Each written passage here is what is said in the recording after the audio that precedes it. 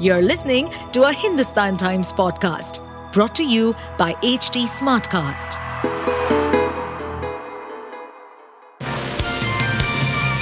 Hello, these are the top news for the day.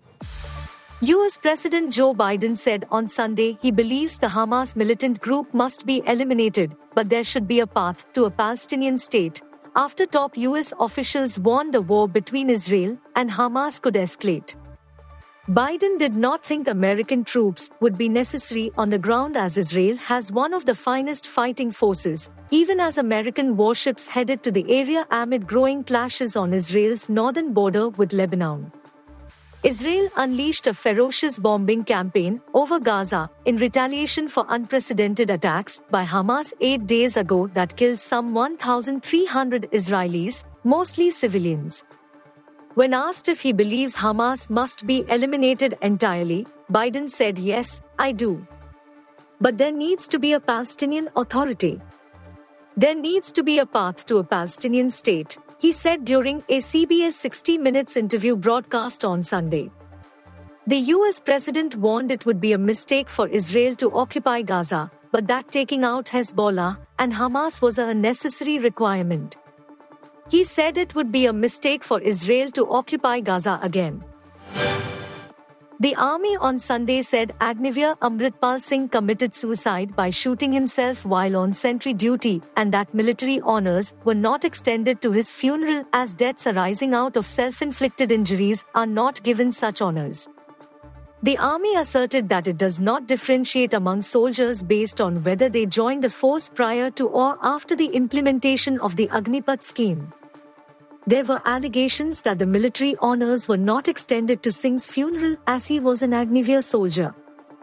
The Army's Nagrota headquartered White Knight Corps on Saturday said that Singh died while on sentry duty in Rajouri sector due to a self-inflicted gunshot injury. In a statement on Sunday night, the Army said there has been some misunderstanding and misrepresentation of facts related to the unfortunate death of Singh. BJP MP Nishikant Dubey on Sunday accused TMC's Mahua Moitra of taking bribes from a businessman to ask questions in Parliament and urged Lok Sabha Speaker Om Birla to constitute an inquiry committee to look into the charges against her. Moitra hit back, saying she welcomes any move against her after the Lok Sabha Speaker is finished dealing with pending charges against him.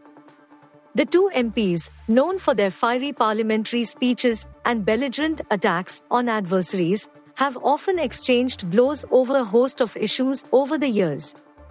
On Sunday, Dubey wrote to Birla under the subject "Re-emergence of nasty cash for query in Parliament, direct involvement of SMT Mahua Moitra, Member of Parliament, Lok Sabha, for serious breach of privilege, contempt of the House and a criminal offence under Section 120- of IPC." Citing a letter he has received from an advocate, Dubey said the lawyer has shared refutable evidence of bribes exchanged between the Trinamool Congress leader and a businessman. Displaying the valor that best epitomizes the people of the strife-torn nation, Afghanistan caused one of the biggest upsets in the history of World Cup as they outclassed defending champions England by 69 runs here on Sunday. The Afghans' epic triumph against the overwhelming favourites, one of the game's traditional heavyweights, was a reflection of the spirit and courage of the battle-hardened tribe from the country ravaged by years of war and internal conflicts. Rahmanullah Gurbaj gave early impetus while Ikram Alikhil provided the final flourish to guide Afghanistan to a competitive 284 all-out after being put into bat. The Afghan bowlers then thrived under lights, dishing out a collective effort to bundle out England for 215 runs in 40.3 overs and register just their second World Cup win, 8 years since their last against Scotland in Australia.